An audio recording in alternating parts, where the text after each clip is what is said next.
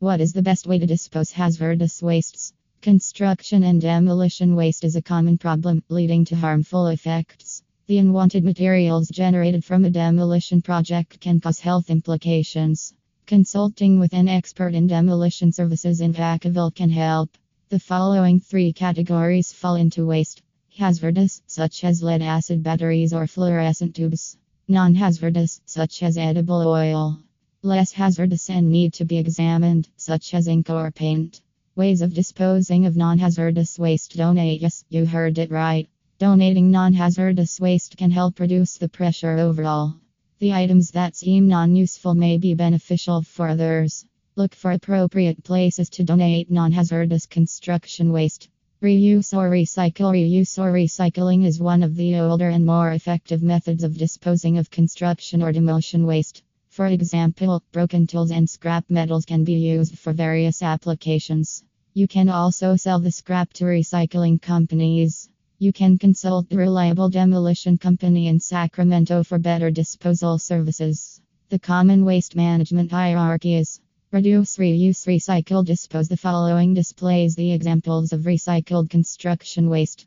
Concrete and debris recycling. For concrete manufacturers, engineered wood made from recycled wood. New metal forms from broken metals. Landfilling method. Landfilling method is an effective way of disposing of construction or demolition waste. However, you need to comply with the local rules and permissions. The following waste is accepted by the landfills: roadwork, construction waste, construction or renovation waste, site clearance waste. You can check the United States Environmental Protection Act under 40 CFR Part 257 to learn more about landfills. Ways of disposing of hazardous construction and demolition waste. Treating hazardous waste effectively is imperative to protect the environment and the human population. It is imperative to follow the local laws and regulations to execute such activity.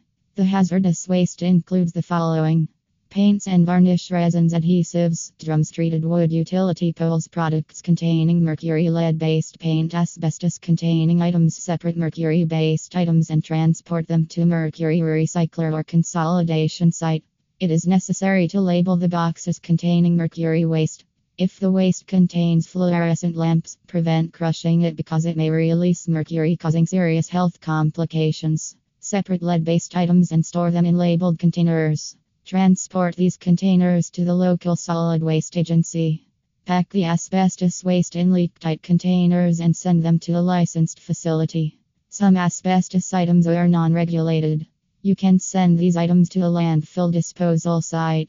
Benefits of hazardous waste disposal: the improved reputation of businesses, required legal compliance for smooth business operation, reduced costs for multi-purposes, corporate social responsibility, leads to natural environment protection, increases high standards of health and safety, improves sustainable waste management practices for company-wide awareness. Conclusion: disposing of hazardous waste is necessary to prevent harmful effects on the environment and human population. So, complying with local, state, and federal laws is necessary.